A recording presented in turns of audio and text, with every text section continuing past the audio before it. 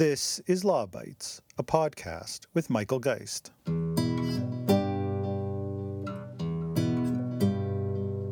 More practical manner, this bill proposes the implementation of a modern, flexible regulatory framework for the CRTC to apply fair rules to all broadcasters and make sure that it has the necessary tools to do its job effectively.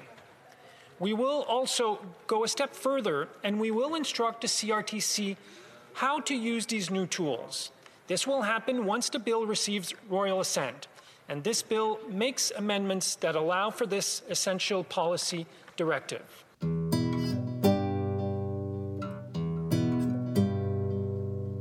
Bill C-10, the Government's Broadcasting Act reform bill that has significant implications for the Internet and Internet regulation and has slowly been making its way through the House of Commons. It's expected that the bill will be the subject of committee hearings in the new year. And if you've taken the time to follow the debate in the House of Commons, I think it's fair to say that there hasn't been a whole lot of opposition. I suppose that shouldn't come as much surprise. Canadian Heritage Minister Steven Guilbeault has told the House that the bill will level the playing field, that it will establish a high revenue threshold before it applies to internet streamers, that it won't impact consumer choice or raise consumer costs. He's argued that even if you don't believe in cultural sovereignty, you should still support his bill for the economic benefits it will bring, warning at times that Canadian producers could miss out on as much as $1 billion by 2023 if his legislation isn't enacted. In fact, he paints a picture of internet companies who are invariably called web giants that have millions of Canadian subscribers but don't contribute to the Canadian economy. For the last several weeks, I've been trying to make the case that Guilbeault is wrong. He's wrong in his description of the bill. It doesn't, for example, contain the economic thresholds he says that it does. He's wrong about the impact on consumers, since the bill is almost certain to decrease consumer choice and increase costs. He's wrong about the contributions of internet streamers, who have been described as the biggest contributor to Canadian production. I think he's wrong about the level playing field claims, since incumbent broadcasters enjoy a host of regulatory benefits that are not enjoyed by internet streamers. I think he's wrong about the impact of the bill from an economic perspective, since it is likely to decrease investment in the short term. And I think he's really wrong about cultural sovereignty, since on a host of issues, it actually surrenders cultural sovereignty rather than protect it. Now, the way I've been trying to express these concerns is through a blog post series that I've called the Broadcasting Act Blunder. As I record this, I've had 16 different posts expressing concern about the bill. There are a few more to come, but I wanted to use this podcast to hear a little bit about what the minister has told the House and the press, and then try to respond based largely on some of the postings that I've put online. Let's start with one of Guilbeault's central arguments, the claim that there is a need to create a level playing field. Here's what he had to say in the House of Commons. Madam Speaker, the purpose of the bill is to level the playing field and ensure funding for Canadian stories and Canadian talent. The claims around a level playing field have been largely taken as a given by most, but when you dig a little bit deeper, I think you find that they are at best misleading. It's true that conventional broadcasters and broadcast distributors, like cable and satellite companies, face mandated payments to support Canadian content as part of their licensing requirements. Even if we leave aside the fact that broadcasters are currently seeking to reduce those payments at the CRTC, the notion that the only regulatory burden or benefit is mandated Canadian content contributions is a real misread of the law. The reality is that broadcasters receive benefits that are worth hundreds of millions of dollars in return for those payments as part of what amounts to a regulatory quid pro quo. Now, none of those benefits are available to internet streaming services, yet the level the playing field discussion seems to focus exclusively on the issue of equivalent payment requirements. Now, there's a whole bunch of examples that I cite in a post on this issue. For example, there are simultaneous substitution policies, which allow Canadian broadcasters to replace foreign signals with their own. Canadians will be well familiar with the policy, and the industry says that it generates hundreds of millions of dollars in revenue every year for Canadian broadcasters. In fact, some may recall that Bell went to the Supreme Court to maintain the policy on a single program, the Super Bowl broadcasts, arguing that it would have disastrous effects for its bottom line. Now, there's simply no equivalent to the hundreds of millions of dollars that are generated by that policy exclusively for Canadian broadcasters for internet streaming services. But there are a host of other examples. There are must carry regulations where broadcast distributors include many Canadian channels on basic cable and satellite packages that guarantee access to millions of subscribers. There's nothing equivalent for internet streamers. There are copyright retransmission rules with an exemption in the Copyright Act that allow those broadcast distributors to retransmit the signals without infringing copyright. There's nothing equivalent like that for internet streamers. There's marketplace protection that have shielded Canadian broadcasters from foreign competition such as HBO or ESPN for decades, but internet streamers have to compete every day. And if you follow the news, you know that that competition is becoming increasingly heated.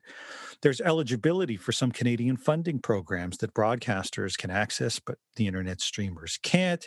There's even distribution questions. If you're distributing via cable, there are no caps or additional costs on the service.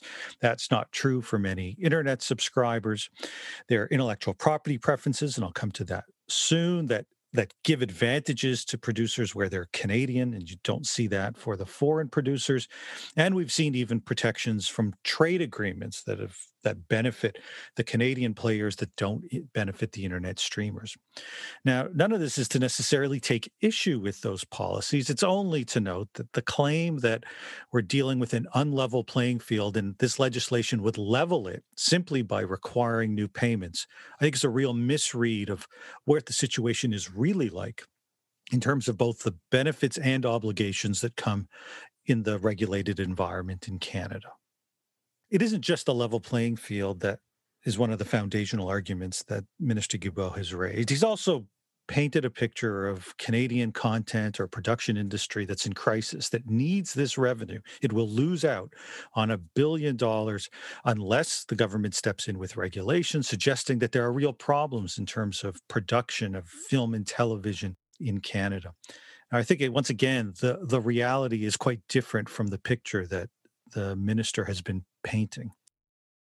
This legislation will also generate investment in Canada and create jobs, two important drivers for reopening creative industries and ensuring their sustainability. This is no small feat when we consider that the broadcasting, audiovisual, music, and interactive media sectors contribute $20.4 billion to Canada's GDP and represent more than 160,000 jobs. The reality is that the overall financing picture shows an industry that has had record amounts of investment in film and television production, with the total amount nearly doubling over the past decade.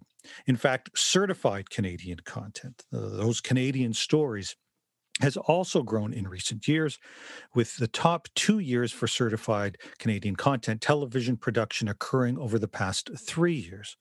In fact, even as there's an emphasis at times on French language production, it is worth noting that the biggest year for production of French language content, Canadian content over the past decade, took place just last year.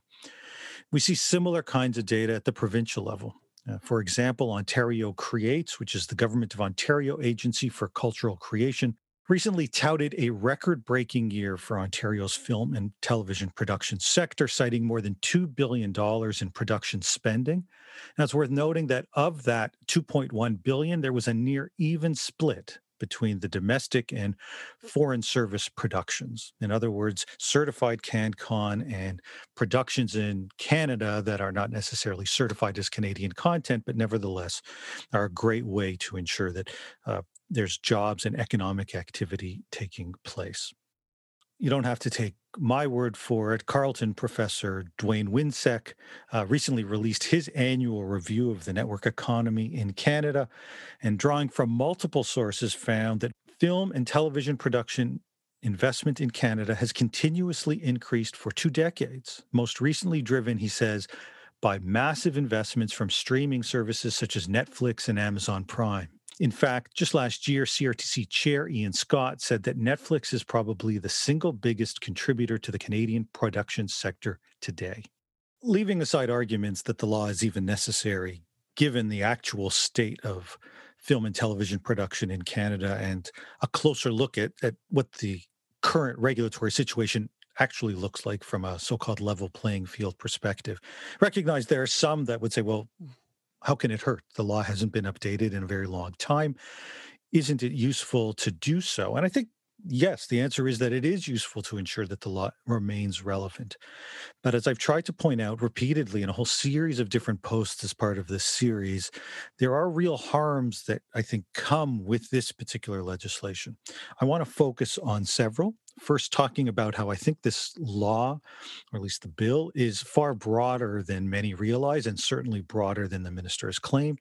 I'll then touch a little bit on the cost I think that it brings from a Canadian ownership perspective, Canadian jobs, and Canadian ownership of intellectual property, and then talk a little bit about what it actually does require to, I think, demonstrate that the reach is broad, but so too are some of the obligations that are associated with this bill. Why don't we start with the issue of the guardrails or limitations that are built into the bill, or at least the government claims are built into the bill? Here's what Minister Guilbeault told the House of Commons. Bear in mind, we are imposing a number of guardrails. As I said earlier, user-generated content, news content, and video games will not be subject to the new regulations. Furthermore, entities will need to reach a significant economic threshold before any regulation can be imposed. Let me start first with where the minister left off, this issue of there being a significant economic threshold before any regulation can be imposed. With all due respect, this is simply false. There is no specific economic threshold that is established by the bill. The starting point is that all internet streaming services carried on in whole or in part in Canada are subject to Canadian regulation. In other words, if you have Canadian subscribers, the law applies regardless of where the service is located.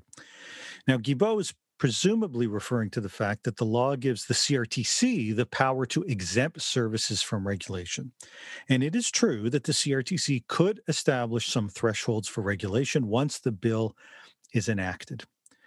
But that's not the same as claiming that the law contains significant economic thresholds. In fact, it doesn't. Moreover, I think it's fair to say that the CRTC will not limit its regulatory approach to companies that generate large revenues in Canada. The minister has raised that kind of language, whatever that specifically means. In fact, in order for the CRTC to determine who might be exempt, it's likely to require that even smaller foreign services register with the regulator and provide it with confidential subscriber information, revenue data, frankly, whatever information they specifically want. Now, that creates a lot of uncertainty as to who might be caught by the regulation, which I think is sure to have an impact on the market.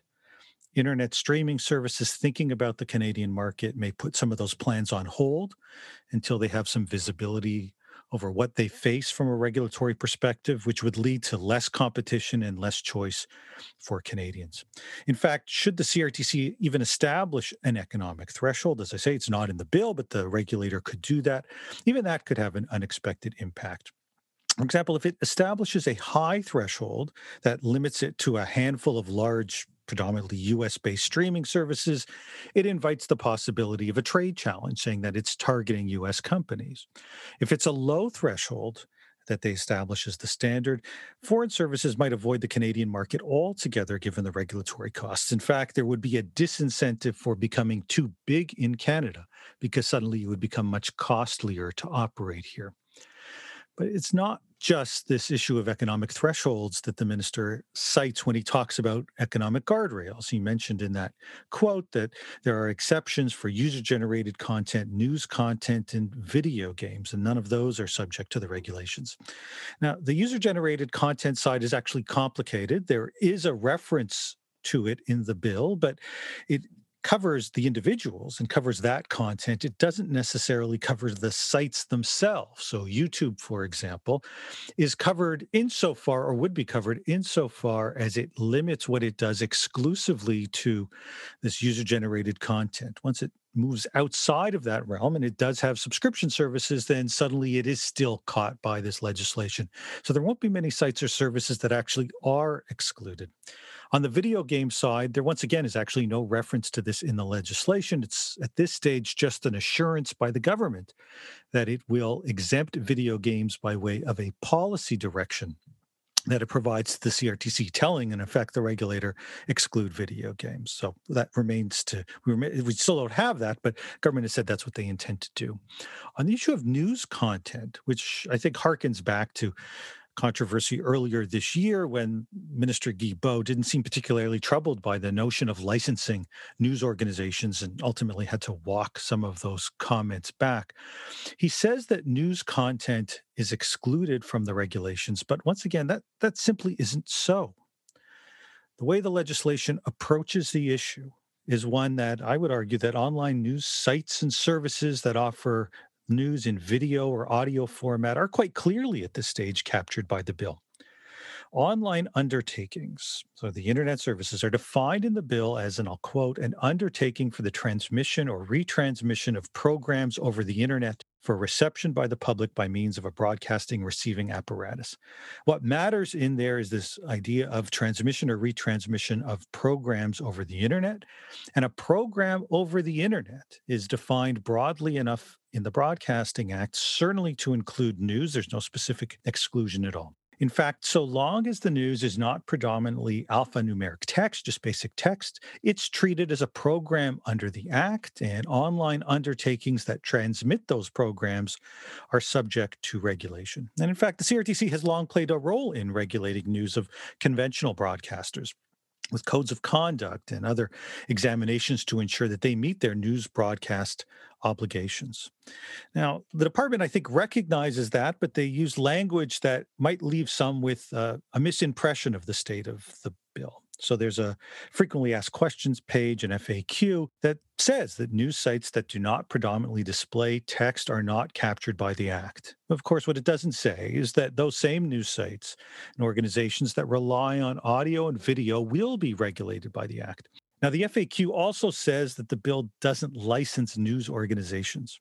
That's true. There's no license requirement, but that's because there's no license requirement for online undertakings. Those entities, including video news sites, will be required to register with the CRTC, provide confidential business information, and potentially required to meet discoverability requirements that I'll talk about in just a couple of minutes. The potential scope of news sites regulation under this bill is vast. It covers everything from sites like The Rebel to podcast networks like Canadaland. In fact, it even might apply to foreign sites, raising the possibility that sites with considerable audio and video and significant Canadian subscribers, say like the New York Times, could be captured as well. Now, once again, as with economic thresholds, it'll actually be up to the CRTC to decide what the obligations are. But as it stands, when the minister says news is excluded, it's simply not true. Now, unsurprisingly, for a bill that directly implicates the cultural sector, much of the focus is about cultural sovereignty and safeguarding Canadian stories, Canadian values. The minister's very blunt about it. Here's what he said in a press conference on the issue. This legislation is about our cultural sovereignty.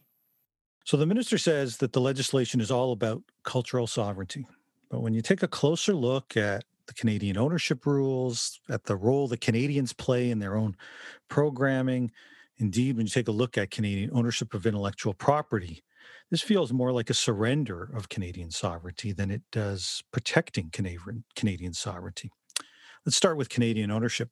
The current Broadcasting Act begins with a declaration of Canadian broadcast policy. It identifies at least 20 different priorities that range from access to both English and French programming to the role of the CBC.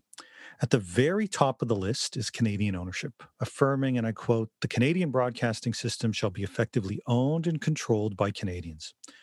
Yet Bill C-10 discards the provision and removes any reference to Canadian ownership and control in the law. Let me repeat that. The long-standing provision that at the very top of our policy says that the Broadcasting Act shall be effectively owned and controlled by Canadians is being removed as part of Bill C-10. And the government's responded to concerns about this change in approach by arguing that the basis for Canadian ownership requirements don't come from the policy declaration, but rather from a long-standing government direction that non-Canadians are ineligible to hold broadcasting licenses. That direction's been implemented multiple times by the CRTC. However, the direction could easily change with a different government. And if the CRTC were asked to re-examine the approach, it would have to look at whatever the Broadcasting Act said. And if it's got no reference to Canadian ownership, it won't form part of the guidance. In fact, it's pretty clear that there is a link between the change in policy and the possibility of foreign ownership of the Canadian broadcasting system. I've actually argued in a Globe and Mail column that this bill marks the beginning of the end of Canadian ownership and control requirements, both on legal and procedural grounds that I've just described, but also I think in terms of how the market will evolve. I mean, what's happening is that the government is effectively acknowledging that if it mandates foreign streaming services to be part of and contribute to the Canadian broadcast system, well, then that system can no longer be effectively owned and controlled by Canadians. You can't have your cake and eat it too. Now, the minister argues that removing the policy is immaterial because, well, licensing requirements would still apply to broadcasters and they can be used to ensure that they remain in Canadian hands. But I think the obvious trajectory of the new Canadian system under this bill is to shift away from the licensing system. In fact, I think it's those same licensed broadcasters that will increasingly look at the unlicensed internet world that's free from foreign investment restrictions and conclude that they prefer the unlicensed system. We're really creating a dual structure with respect to this bill. In fact, there are real risks here, I think, that as the Canadian market features increasingly prominent foreign ownership presence, both from these large foreign streamers and potentially foreign companies buying Canadian-based streamers that also will fall outside of these rules. More and more, as I say, of these Canadian streamers will become foreign controlled, and the largest broadcasters will simply say, we may be better off either just giving up our license and being able to compete so that we have full global access to capital, or they're going to start resurfacing old arguments, again, referencing things like a level playing field, and claim that the license system can't compete against an unlicensed domestic and foreign streaming service market that, as I say, has access to capital from anyone in the world. So I think it's unquestionably the case. It's clear, it's removed from the bill that the ownership requirements have been put at risk under this legislation.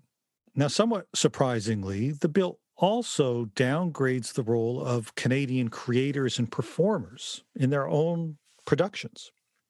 Now, the government has said that this bill will create more opportunities for creators and talent in the production sector, but it's notable that they've made a change again on the policy side when it speaks to the role or use of Canadian creative talent.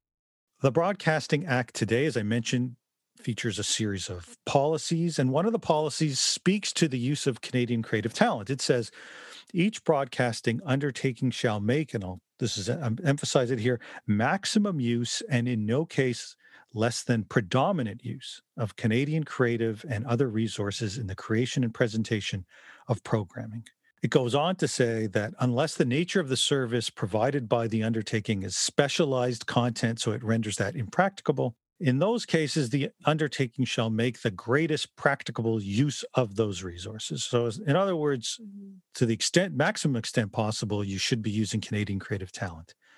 That's been replaced in Bill C-10 by dropping the maximum or predominant use standard. Instead, it simply says that each broadcasting undertaking shall make use of Canadian creative and other resources in the creation of and presentation of programming to the extent that is appropriate for the nature of the undertaking. That's a significant drop in the standard or expectation of the role that Canadians play. Now, presumably that change was needed to once again give the expansive regulatory approach that's taken in Bill C-10 effect. Because if you're going to include all of these players, including potentially, as I mentioned earlier, things like news sites and podcasters, it may no longer be possible to require that Canadian creative talent meets that high threshold. But that's part of the price that's being paid. And as I say, to suggest that somehow this is protecting Canadian sovereignty when it's actually reducing the role of Canadians ought to, at minimum, be acknowledged. Now, thirdly, there's also the issue of the risks to Canadian ownership of intellectual property. Now, there is no reference to intellectual property, to IP in the bill or any discussion of it in some of the departmental materials, other than a background document that referenced IP, suggesting that it could be included in a policy direction to the CRTC. There really isn't any prioritization of intellectual property in the bill itself.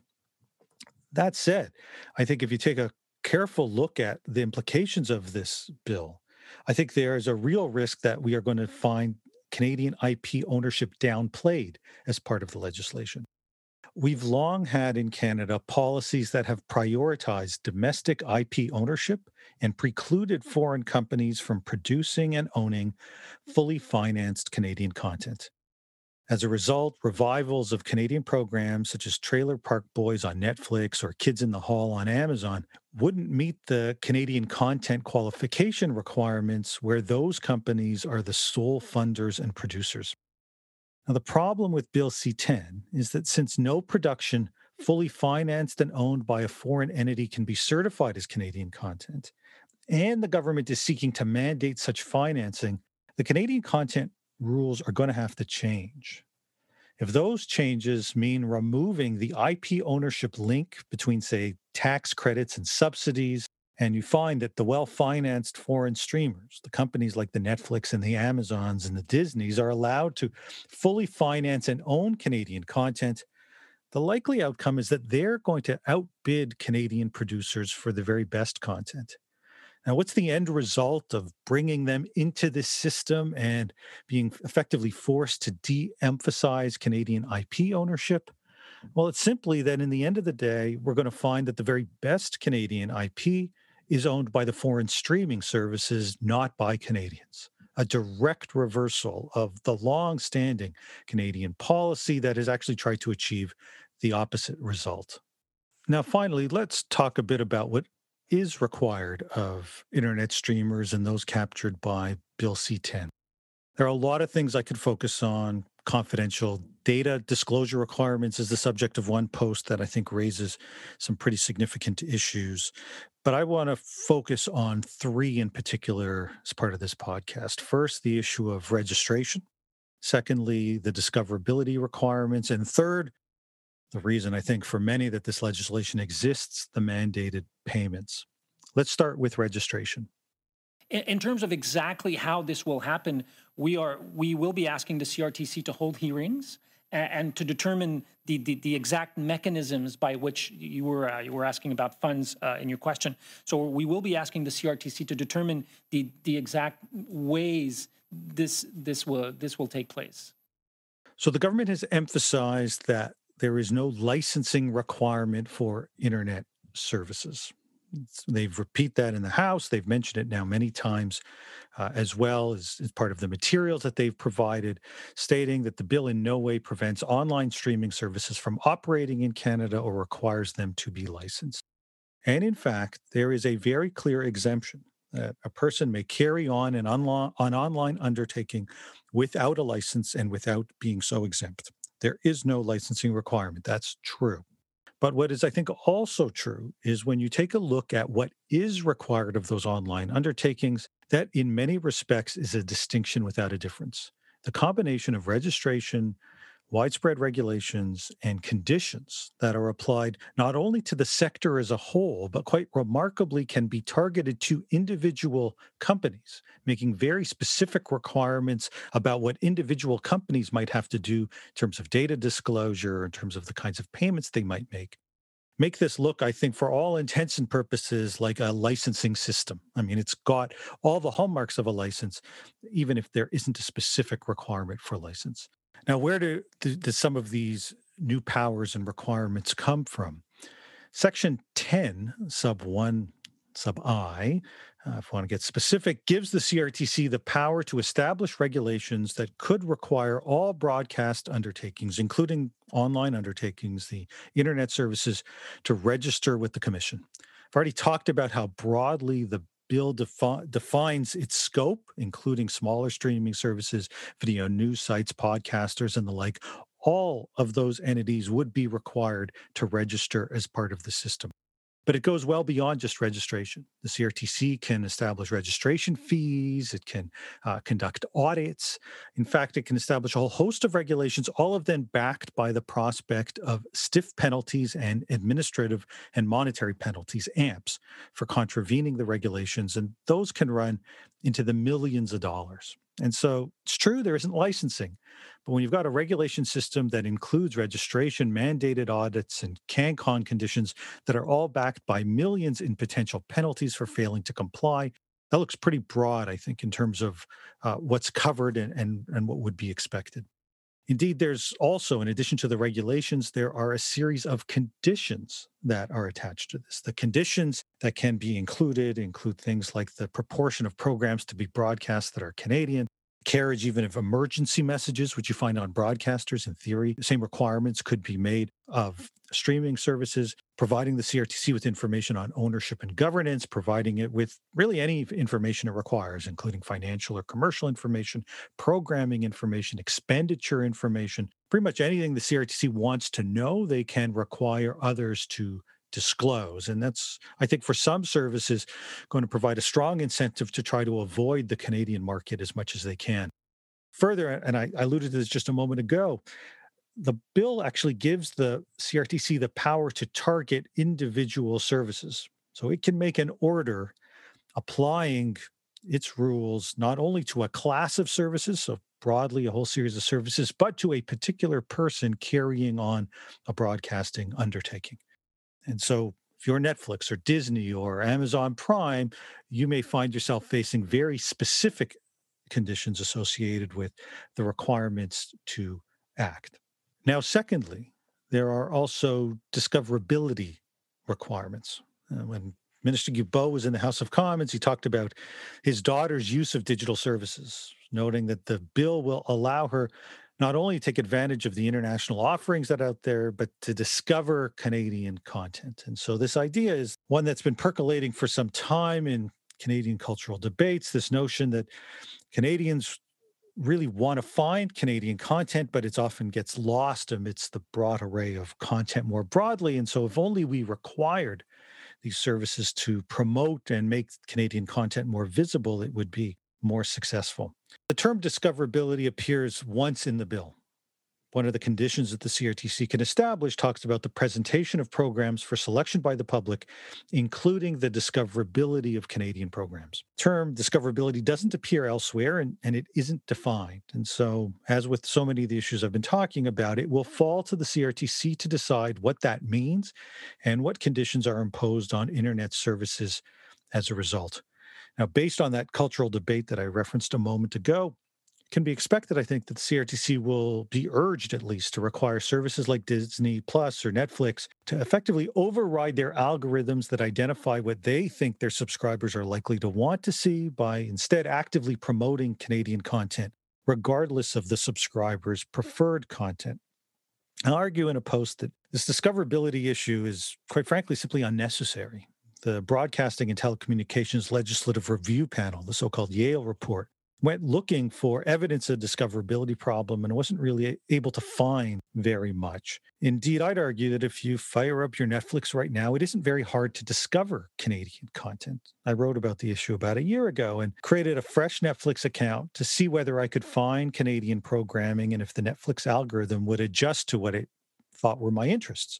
The reality is that discovering Canadian content on Netflix only requires typing Canada into the search box. And immediately you get a whole host of choices, some of which is certified Canadian content, other of which is not. But that's for another debate as to whether or not certified Canadian content really does reflect Canadian stories, or is it more of an exercise that preserves certain jobs and roles and doesn't necessarily account for all the things that one might ascribe to from a Canadian perspective.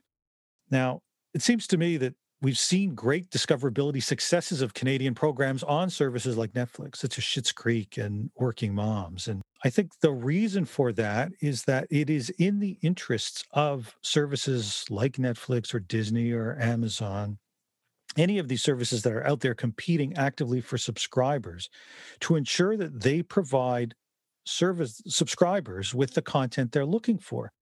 They've got no reason to make it hard to discover programs that their subscribers want to watch. In fact, it's the opposite. In a very competitive market where subscribers can cancel at any time, for services like Netflix, they've got to ensure that subscribers are finding the content they want to watch, or they risk losing them as customers. For many years, the Canadian cultural sector has claimed that Canadians want to access Canadian programming. It's just hard to find. And it may have been true in the earlier broadcast era where some of that content was buried at less popular times simply as an exercise in meeting regulatory obligations. But when you're in a competitive environment with no long term commitment, it's in the company's interests to ensure that the content is discoverable and that Canadians, as I say, can find it if that's what they're looking for. This is a condition that is simply unnecessary given the realities of how the market functions. Now, finally, let's turn to what is really the centerpiece in many ways of the legislation at the end of the day, and that is the mandated payments that will be required of foreign streaming services. We're not asking these companies to do things that they're not already doing. They are investing in Canada.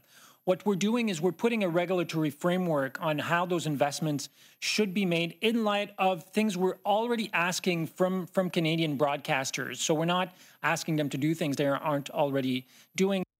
On this front, he has claimed that this legislation will result in $1 billion a year coming into the sector by 2023 in new funding. I've written a post that argues that those claims are massively exaggerated in terms of what the actual likely funding impact is going to be. Now, the mandatory payment system is established in Section 11.1, Sub 1 of Bill C-10. It says that the Commission, the CRTC, may make regulations respecting expenditures to be made by persons carrying on broadcasting undertakings for several purposes. And those include developing, financing, producing, or promoting Canadian audio or audiovisual programming. The government's approach, like so many of these other issues, is to leave the precise issues to the CRTC to decide who contributes, how they contribute, and how much they contribute. So when you combine that, of course, with the power to target individual companies and require disclosure of detailed confidential information, that vests really unprecedented power in the hands of the regulator. Now, despite the fact that the CRTC is the one that will determine the actual amounts, Minister Guilbeault clearly has a number in mind. As I mentioned, he's talked about $1 billion in new revenues. When he launched the bill, the number that was being used was $830 million. But pretty soon, the minister was claiming that it was nearly $1 billion. And then in the House, he actually said it's more than $1 billion, because if nothing is done by 2023, Canadian productions and Canadian artists will miss out on $1 billion. Minister's been asked by members of parliament in one committee appearance for how he arrived at that number. He promised to provide the math, but at least to my knowledge, at least publicly, that hasn't happened yet. It does appear, though, that his number is basically just a rough estimate of the Canadian revenues from services such as Netflix, with mandated payments that could run as high as 30% of those revenues. So, for example, in the case of Netflix, its publicly stated revenues in Canada in 2019 for at least the first 9 months were $780 million. That's almost $1 billion, $975 million for the entire year. So at 30%, Netflix would be contributing almost $300 million, or about 30% of the number that the minister is projecting. Now, that unquestionably will sound very tempting to many, but it isn't the entire story. First off, it isn't $1 billion of new money. In the case of Netflix, it committed in 2017 to spend $500 million on productions in Canada over the following 5 years. A year later, the company said it was on track to exceed that commitment. So in other words, Netflix was already spending hundreds of millions of dollars on production in Canada. And while it's uncertain how the CRTC will mandate the spending, it seems likely that the lion's share of that spending will simply be reallocated money, not new funding. I think that's true not just for Netflix, but for many of the other services as well. Second, notwithstanding claims that the money will be coming quickly, that grows to $1 billion per year by 2023, it's far more likely that the issue will still be the subject of litigation by 2023 without any new money at that stage. Anyone who follows the CRTC knows that it takes years for processes to unfold with public comments, lengthy hearings, an initial decision, applications to review and vary the decision, possibly judicial reviews, cabinet appeals, potential judicial appeals of that. And if any of those appeals are successful, the CRTC would be required to re examine the issue. Guilbeault told the press in his opening press conference he was going to mandate that the CRTC come back with an answer in 9 months. And that would require a real rocket docket on the part of the CRTC, but it, of course, wouldn't be the end of the story because you can't mandate out the various appellate processes that exist. The best, I suppose, the minister could hope for is to create some urgency at the CRTC and say that they'd like to see them come to an initial conclusion by that time. But it would still be subject to all the various recourses that are otherwise available. In fact, I'd argue that given the timelines, Bill C-10 could actually reduce spending in the short to medium term. Since companies that invest in the Canadian market won't know whether their current spending meets the regulatory requirements or there's going to be hundreds of millions more required, many could delay Canadian productions until there's more certainty, which would lead to lost jobs during what is obviously a particularly difficult time right now for the industry. Now, others may avoid the Canadian market altogether and simply say that the costs of operating here are simply too high. So you may find that there are streaming companies that have content, and rather than trying to market themselves directly to Canadian subscribers, they choose instead to license their content to existing Canadian providers and thereby avoid dealing with the CRTC at all. In doing so, avoid also these mandated contributions. Now, I think the government could have generated more revenue for Canadian production simply by using its tax power to generate more tax revenues. Instead, what it's done with this payment system is really expand a cross-subsidy model that's now overseen by the CRTC that is unlikely to generate anywhere near the $1 billion per year in new money that Minister Guilbeault has claimed. A word on what comes next. For the purposes of my blog series, there will be several more posts this week that take a look at the trade ramifications and a couple of other issues before it wraps up before the holidays.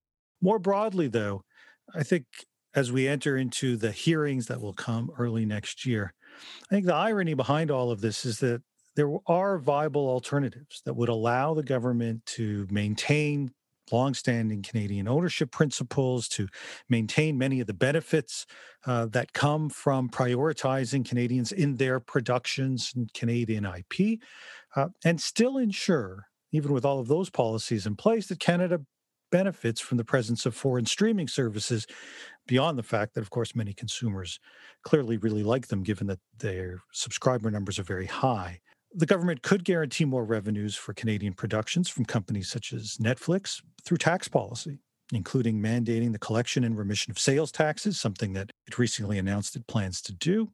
It could use the existing tax credit policies that are an essential part of the production sector to mandate that recipients meet new requirements on promotion.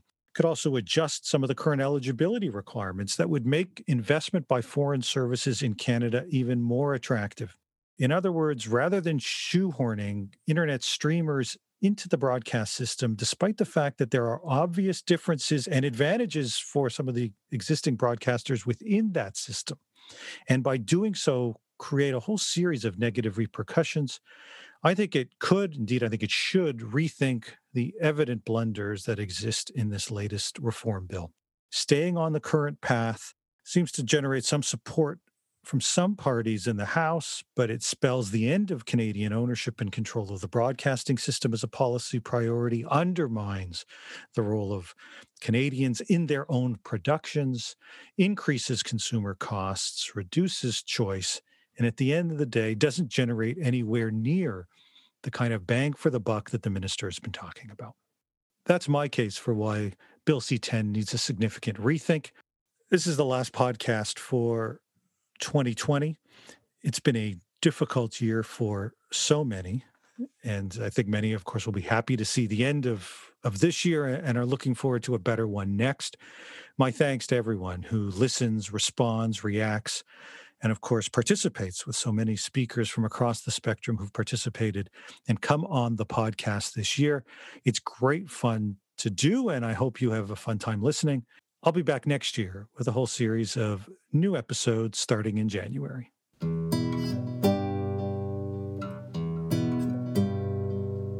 That's the Law Bytes podcast for this week. If you have comments, suggestions, or other feedback, write to lawbytes@pobox.com. Follow the podcast on Twitter @LawBytesPod or Michael Geist @mgeist. You can download the latest episodes from my website at michaelgeist.ca or subscribe via RSS at Apple Podcast, Google, or Spotify. The Law Bytes podcast is produced by Gerardo Lebron Laboy. Music by the Laboy brothers, Gerardo and Jose Lebron Laboy. Credit information for the clips featured in this podcast can be found in the show notes for this episode at michaelgeist.ca. I'm Michael Geist. Thanks for listening, and see you next time.